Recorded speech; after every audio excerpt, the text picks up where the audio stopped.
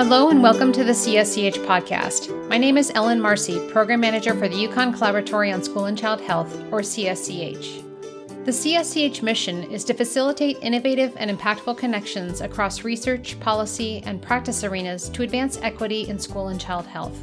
CSCH is committed to anti-racist work that prioritizes inclusion, reduces disparities, and creates systemic change. I invite you to take a look at our website at csch.yukon.edu. Recently, CSCH co-director Sandra Trifoulias spoke with several guests about the state of social-emotional learning in Connecticut. Her guests were Gina Bracey, Associate Vice President of School and Community Initiatives at the Child Health and Development Institute of Connecticut, Michelle Doucette Cunningham, Executive Director of the Connecticut After School Network and founder of SEL4CT, and Zachary Monroe, Assistant Principal at Maple Hill Elementary in Naugatuck. Here is their conversation. Welcome, everyone. Today, our conversation focuses on the state of SEL in Connecticut. Because there's been some recent confusion over what SEL, or social emotional learning, means, let's start with a quick overview. SEL is the process through which children and adults learn to monitor and regulate their thoughts, feelings, and behavior. And what that all really means simply is that we're learning strategies to catch our feelings when we aren't our best, how to calm ourselves so we don't do things that we might later regret, and connect with others as a way to help us feel our best. There are lots of simple strategies that are part of SEL, like belly breathing, movement or stretching, seeking social support, or expressing gratitude. Being able to use SEL strategies are important to support well-being and to help us cope with all the uncertainties that are going on, certainly something that each of us has encountered through this COVID-19 pandemic. So today we thought we'd look at the state of SEL in Connecticut from a few different angles. So let's jump right in. First, let's talk about some of the key issues that are driving your work in SEL. Michelle, would you like to begin? Sure. SEL4CT, the Social Emotional Learning Alliance for Connecticut, came together in 2018 to help people connect who were implementing social emotional learning in their work, both inside and outside the traditional classroom, such as in after-school and summer youth programs, and also for those working on public policy issues related to supporting the expansion of SEL in Connecticut. Decisions that are made at the state level, such as those made by the state legislature or the State Department of Education, can have a big impact on how SEL is implemented at the local level. And I've been focusing on these issues such as funding, guidelines, model programs, best practices, and professional development and education so that we can also move ahead on the local level and, importantly, also educating the public about what SEL is and why it's important, because there's a lot of misinformation, and I'm so happy to be with you today to provide that important perspective. Wow, that's a lot of roles, for sure. Lots of great work in SEL. Gina, do you want to tell us some of the key issues that are driving your work? Sure. So I work at the Child Health and Development Institute, and our role is as an intermediary organization. So we often work sort of between the state agency funders and partners and the districts and the students themselves that are implementing this work. And so my approach is a little bit different, similar to Michelle's in terms of it is sort of big picture, but we really work at that systems level, sort of across districts statewide, and focusing on a systems approach to expanding a comprehensive, trauma-informed, and equitable model of school mental health. And the approach that we take really values social emotional learning as a strong foundation for overall well-being and healthy development. And this approach is really important because we know that many schools operate from a crisis-driven approach. And so that's one of the real key issues that we're focused on is this comprehensive systems approach to school mental health. Zach, let's turn it over to you. So I'm an assistant principal in the Naugatuck School District at an elementary school, a K-4 elementary school. So some of the key issues that are driving our work currently in SEL, related to our school and our school community, and some of the changes that we've gone through not only over the past 2 years because of the pandemic, but just in general in the way that we interact, communicate, process information, as a society. This includes, emotional regulation for adults and students alike. So the landscape for how we as a society communicate and interact has changed far more quickly than we're able to adapt to. So how can we help students and members of our community process information, feelings, events in an appropriate and meaningful way what tools do community members need in order to effectively communicate, process emotions, and navigate social situations. SEL allows us as educators to develop a roadmap for addressing student and community member needs. So that's one of the big ones that we do see. We want to make sure that we have equitable access to the resources that we have for students, and the curriculum disparity amongst the subgroups that we've noticed has increased over the past couple of years because of the pandemic as well has been an issue that we're addressing in the schools as well.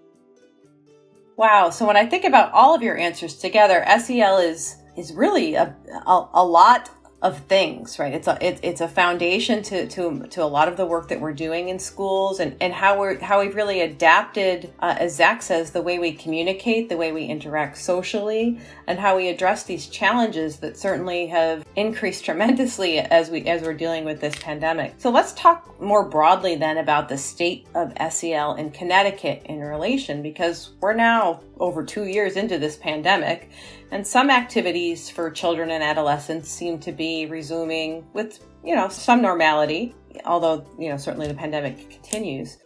Gina, based on your work, could you start by sharing how would you say children and adolescents are faring? What strengths and challenges are you seeing? That's a great question, Sandy. As you know, our work at CHDI, again, is at the systems level. So we're most in touch with providers and schools to monitor how things look at that 10,000 foot level across the state. So while the levels of activity have largely resumed in terms of in-person school and sports and clubs and activities and in-person services, the acuity or the intensity of the challenges reported by kids and families has really remained at very high levels, particularly compared to pre-pandemic. We're seeing higher levels of care, like emergency departments still being overutilized for behavioral health issues.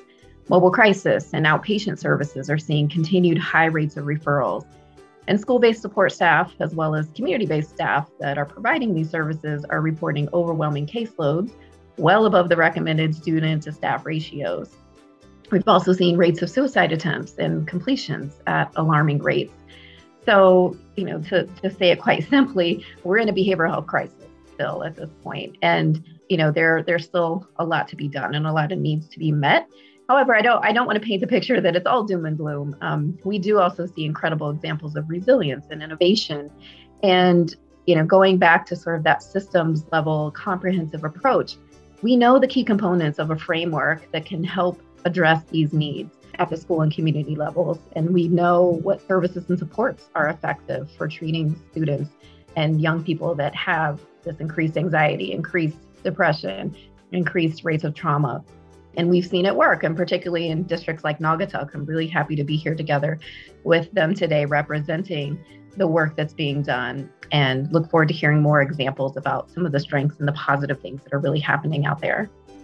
That's a great turn to Zach.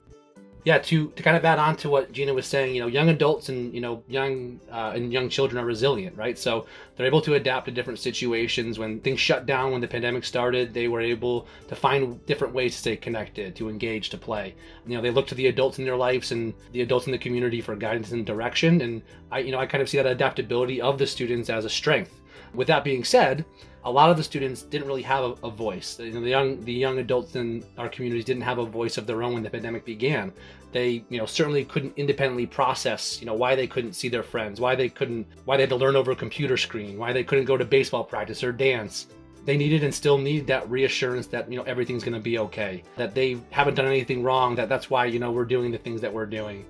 I think that the adults in their lives don't necessarily have the tools to always answer those questions for them. So us as schools, we're stepping up to try and make sure that we can provide not only the students, but also the adults in their lives with those resources to effectively address those issues as they come up. For us, delays in emotional development, are a big concern at this point in the schools. For a reference point, our third graders, the last normal school year that they had was kindergarten. For any student below third grade, they haven't had a regular school year at the elementary level. They've had, pandemic influenced, impacted years. So in your response, Zach, you touched a little bit on the caregivers, the home caregivers in particular. I think we should highlight that and put a little more emphasis on our caregivers both at home and at school. So based on your work, how are the important adults in our kids' lives doing?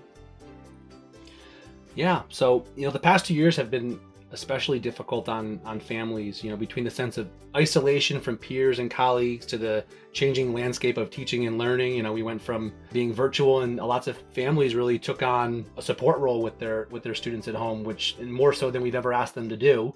Student engagement and interactions outside of school are a tremendous important indicator of performance in school, both socially and academically.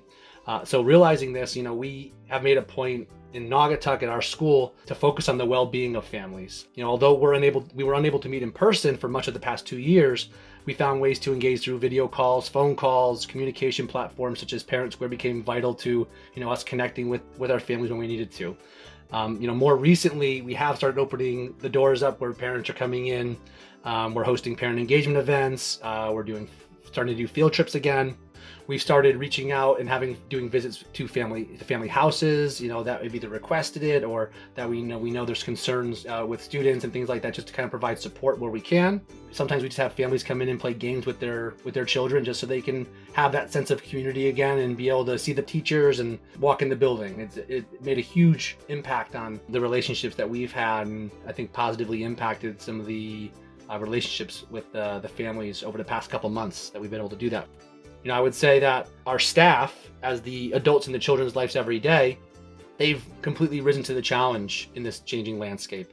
We've had to adjust and pivot several times since March of 2020. In my experience, since being at the school I'm at now, I have not heard a single teacher or staff member say, "Enough, I'm done." No one said that once. The most common thing that I've heard the adults in these kids' lives at the school level saying is, "What can we do?" There's, educators, whether it's the teachers, specialists, paraeducators, resource teachers, CAF staff, custodians, secretaries, nurses especially, right? All those people in these kids' lives, they're more tired and stressed than any other time in my professional career that I can remember. However, hearing them say, "What can we do? What's next? How do we help?"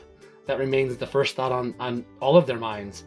A student-first mentality after everything we've collectively been through speaks volumes about the character and resilience of the 21st century educator, in my opinion. I do think that we, have to do more for our educators in regard to supporting their emotional and physical well-being. As we think about the students and think about children and families, I think an often overlooked aspect of all of that is staff. Burnout rates, I think, are higher than they've probably ever been in education. So, I don't know where outside of school or even within, in some respect, we start addressing that issue, but their emotional and physical well-being is certainly vital to the continued success of all of our grander ideas and projects and initiatives that we're working on. Wow. Okay. So I'm thinking about all of that, and I'm thinking about when we define caregivers, we really have to define caregivers very broadly. We have our family and our home caregivers. We have our school caregivers. We have our community caregivers, and everyone has taken on a lot of challenge, and we're tired. We're all weary and a little bit stressed. But I found it really interesting how you said that your staff rises to the challenge to ask, what can we do? What can we do more of in terms of supporting the family caregivers and the children in our schools, and how you rally around really making sure that school becomes a social community as we emerge into whatever this new normal is. The school is the social community that really buffers against some of the emotional challenges that we're each dealing with. Let's shift a little bit though, and Michelle, let's get your take as co-chair of the SEL task force in Connecticut. Are there immediate priorities that you see for the state of CT based on how children, caregivers, and the overall workforce are doing right now? I think we're exactly on target when we're talking about the adults in children's lives, because everyone's been struggling, not only the children and parents, but the caregivers, everyone's. Zachary's right. We've asked a lot from our educators and caregivers, but we also have to recognize that it does take a toll. I live in the country where we have well water, and to use that as a metaphor, you can't keep on drawing from the well without some rain to replenish the well. And sometimes it feels like we're in a bit of a drought right now. We've been giving and giving and giving, and it takes a lot out of the adults, even sometimes when we don't realize it. Sometimes our immune systems are lower. So I think that we really need to think about, for each of us, need to think about our own sphere of influence. If you're a legislator, you have a different sphere of influence than if you're working within a building as a frontline staff person. But what can each of us do to help replenish our own well, as well as the wells of others? So, for example, you can support your staff and help them to take mental health days off, pay attention to when they might need one and recommend it, adjusting your personnel policies to be more flexible. This is about more than just providing bagels on Teacher Appreciation Day, which is very welcome, don't get me wrong, but it's also about listening and adjusting where we can. We need to keep asking ourselves, all of us, all day, every day, is there a way I can do this differently that will make it easier for parents, easier or less stressful for kids, or better for my coworkers? I'm worried that we hold ourselves to such high levels of achievement that we don't give ourselves a little bit of grace. We just need a little bit of space to breathe. That's a great way to describe it, is the sphere of influence, whether you're the assistant principal, the legislator, or the community service provider, making sure that you're understanding what your sphere of influence is and being a good listener to understand how you can best influence that sphere with grace, of course. I love that you said that as well. So Gina, institutes and organizations and social services agencies are working hard to support children's social emotional development. What do you see that's going well, and what are some of the challenges that the organizations are facing? Well, I'll pick up that question where Michelle and Zach both left off in some way. I think, those that are able to take those innovations to scale, that we're able to be creative and flexible and pivot and to say, what more can we do, are the ones that have found themselves better positioned to be able to sustain this work over time and think, again, sort of flexibly in terms of how do we do this long term? Because at first it was all, let's get through the pandemic, or first it was, let's get through these 2 weeks of quarantine, right? And then it was, okay, that's 2 months, and now it's 2 years. So how do we continue to do this long term in a way that doesn't burn all of us out and ultimately works towards positive outcomes for the students and families that we're serving? And we actually have heard that from the districts that we work with, specifically thinking about school districts, that those that had sort of this comprehensive sort of approach in place before the pandemic hit were much better positioned to be able to pivot and to be flexible and to work off of the infrastructure that they had already built. And so not to say that it was seamless and that there weren't any bumps and bruises and challenges along the way, because you all have experienced that. But again, just feeling like there's some level of capacity already built there. And so, one of the things Zach had already mentioned, it was about the workforce issues, right? And so one component of this approach is a healthy workforce. So it's not all about the students and families. Without a healthy workforce being able to support them, all of this falls down, right? So I think we can all agree that's a critical need right now, where we're talking about the school-based workforce or the community-based and service provider workforce. I think, advancing those positive practices into systems and policy that can be sustainable is really important. And I think, we are at the place right now, we are in a moment where state and federal funding, as well as state legislation, is very supportive of school mental health. But we know that's short term, right? So thinking about, what's going to be most sustainable, how are we monitoring the progress that we've made? How do we know where the areas of need are and where we're doing a good job of meeting those, where the gaps still are, where larger gaps have even been created that we didn't know exist? And, how are we then leveraging those resources to best support this moving forward? And finally, I would say that we also know that the value and the importance of grounding this approach in a manner that strengthens family, school, and community partnerships. So the goal here is really promoting equity and healthy outcomes for all students. And so again, by linking those community-based providers that specialize in trauma-informed social, emotional, and behavioral health services in the local community, that can really expand the capacity of schools to meet their students' needs. And so those are some of the key things that we've seen working. There are works in progress in some areas, they're doing well in other areas, but again, sort of the more we can all kind of align with that and think about a common approach, I think the better we'll be able to kind of support each other in that process moving forward. Sure. You touched for a second there on actions or steps that are promoting access and inclusion in the work. Zach, I was wondering if you could highlight some examples of those steps. So I think that we've done quite a bit in regards to promoting access and inclusion to this work. We have SEL lessons that we provide to our students that we try to ensure are inclusive of all children. We take into account different cultures, students' ages, different abilities that students might have. So we know we have a diverse community, and we want to make sure that we include all aspects of that community in what we're providing to our students. In regards to that, we align our expectations for social emotional learning with our multi-tiered systems of support. In regards to how we think about SEL in Naugatuck specifically, we incorporate and think about all of those aspects. Are we ensuring that our students are able to be successful once they leave the school building, not just academically, but emotionally, socially as well? Over the past few years in Naugatuck, we've engaged in equity training. So we've worked on different aspects and teaching our staff and working with our community to ensure that we create an equitable environment, an equitable community of learners and a community in general. Part of that work that we do is engage in our hiring process. So as part of our application process for all potential hires, they answer questions about implicit bias. And they actually are asked to take an implicit bias assessment, just so they can get an understanding about what our focus and what our priorities are in Naugatuck. In addition, there are equity questions that we include in the application process as well. So anyone who applies to a job in Naugatuck, especially a certified position, we ask them to speak about the different components of their work and of their experiences that demonstrate, they understand what equitable learning is, what equitable learning environments are. We also have a full-time social worker, a psychologist, and a counselor, and they are able to provide our students with, opportunities that perhaps, other districts might not be able to.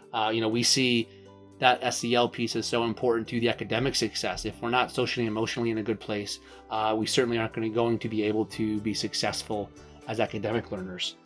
We are still fine-tuning and looking at our systems to ensure that we are able to address all issues with all students and more generally all members of our community when they arise and in a timely manner.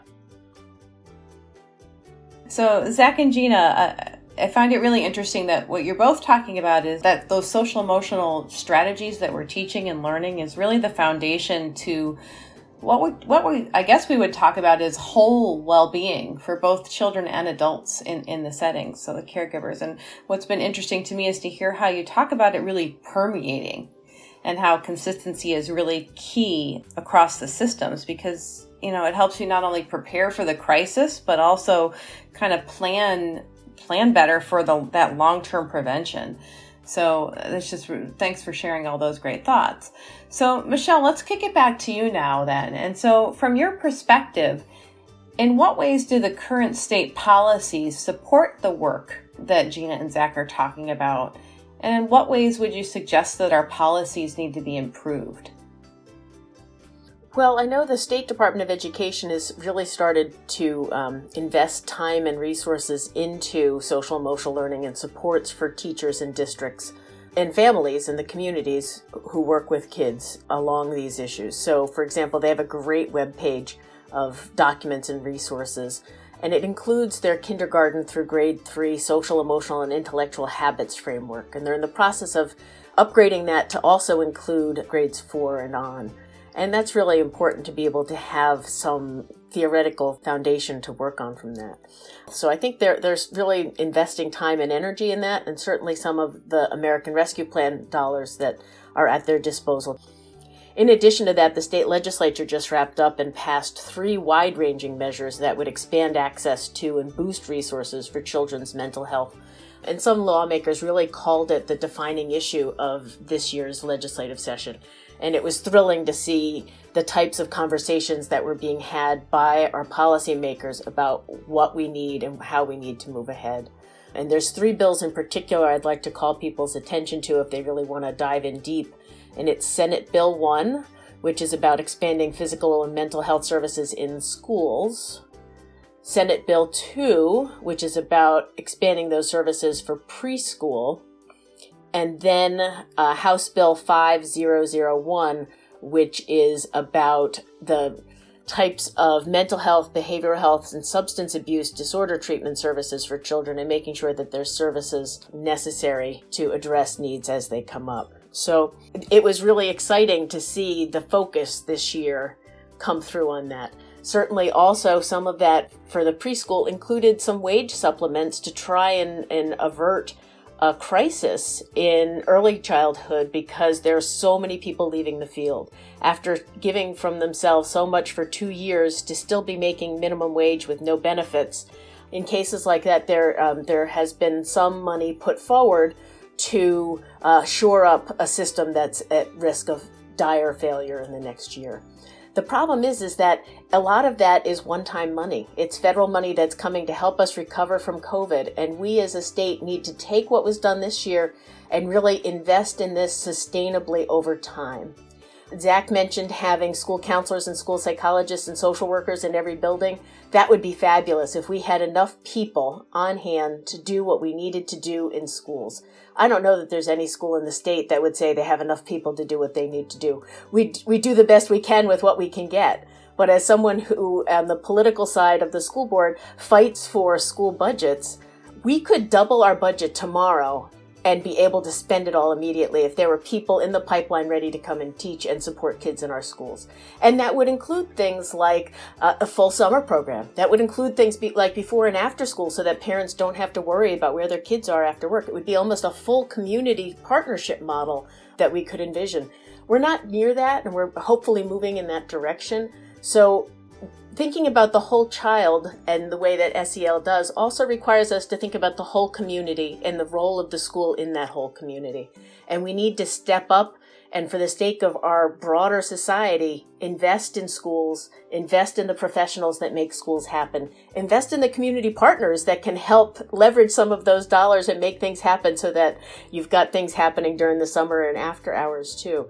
So there's a lot more that we can do, and it's going to take a lot of political willpower to make that happen.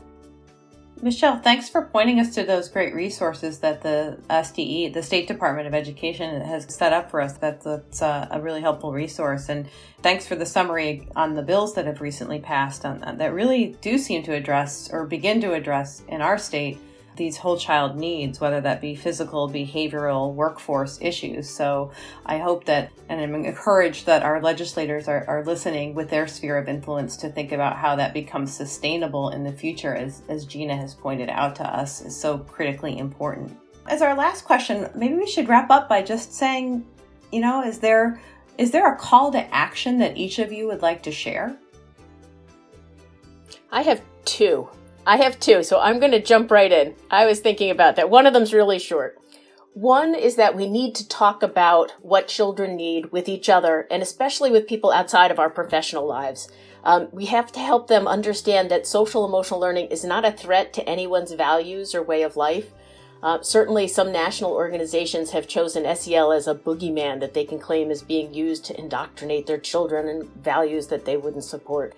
But in reality, schools and after schools and child care centers have always taught social emotional learning. It's been called lots of different things. In my day, it was called character education. But it's just better understood now, and we're really able to target it and do it so much more efficiently. But we need people to understand that its importance is so critical, especially in times of great stress like we're in right now. But we need everybody. We need all of the parents, but all of the people who are just regular voters and may not be connected to the school systems. We need them to see that SEL is helping students to become good people, good citizens, good friends, and learning to be good to themselves. And I think we can all agree that the world needs a little more kindness right now, and teaching children the skills they need to be respectful and kind to one another and themselves can only be a good thing. And then my second call to action is that we need people to write to their local school boards in support of social emotional learning, and to speak at school board members, because that's where a lot of decisions are being made. And I'll be honest, very few people get involved. We see the same people week after week and month after month at those tables. But we don't want only the squeaky wheels making policy for everyone. And having a parent come and say, this is important and it helped my kid, has made a huge difference. So even sending one email to the Board of Education can help make a big difference, because we don't hear from that many people.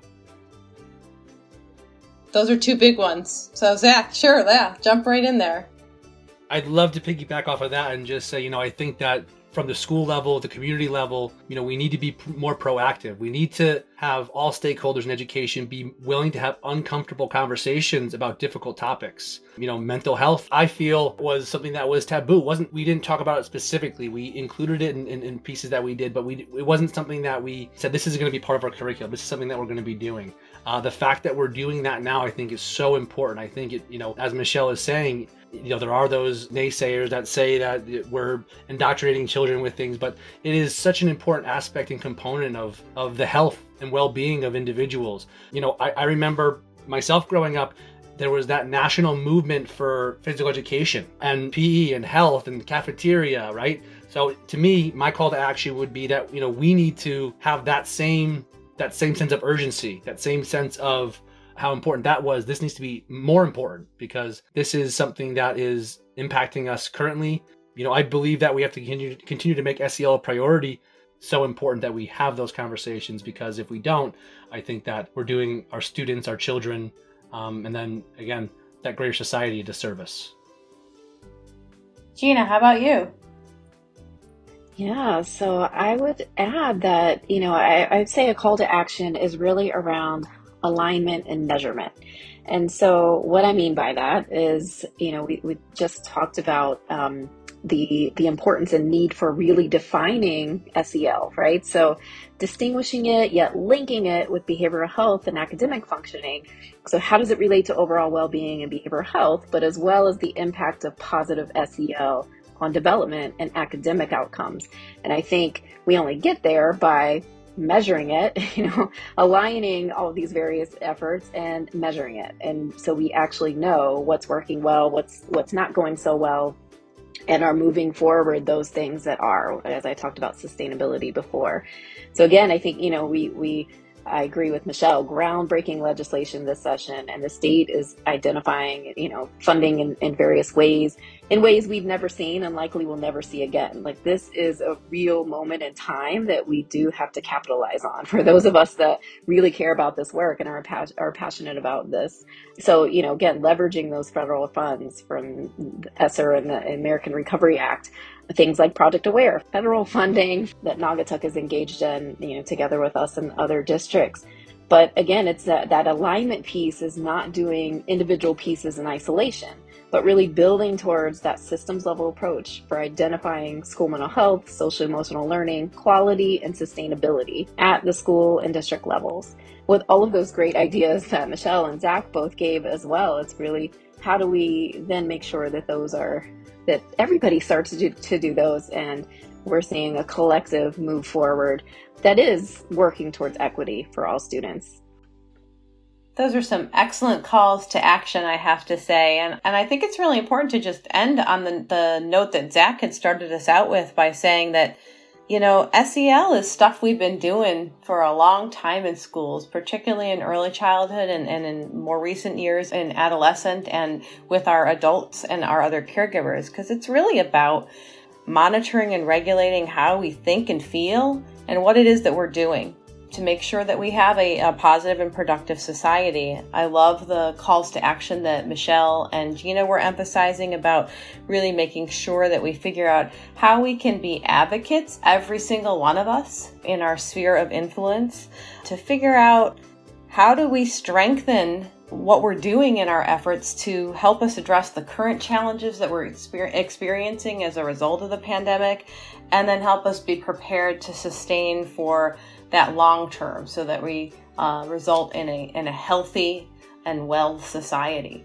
I want to thank each of you for your time today, and most importantly for your efforts in influencing your own spheres of influence. And I wish you all the best. Thank you. Thank you. Thank you so much for having us. Thanks for listening to our podcast episode. We'll add links to some of the work that our guests described in the podcast description, and a reminder to our listeners that you can find information about the Collaboratory at our website, csch.uconn.edu. You can also follow us on social media at UConnCSCH. Thanks for listening.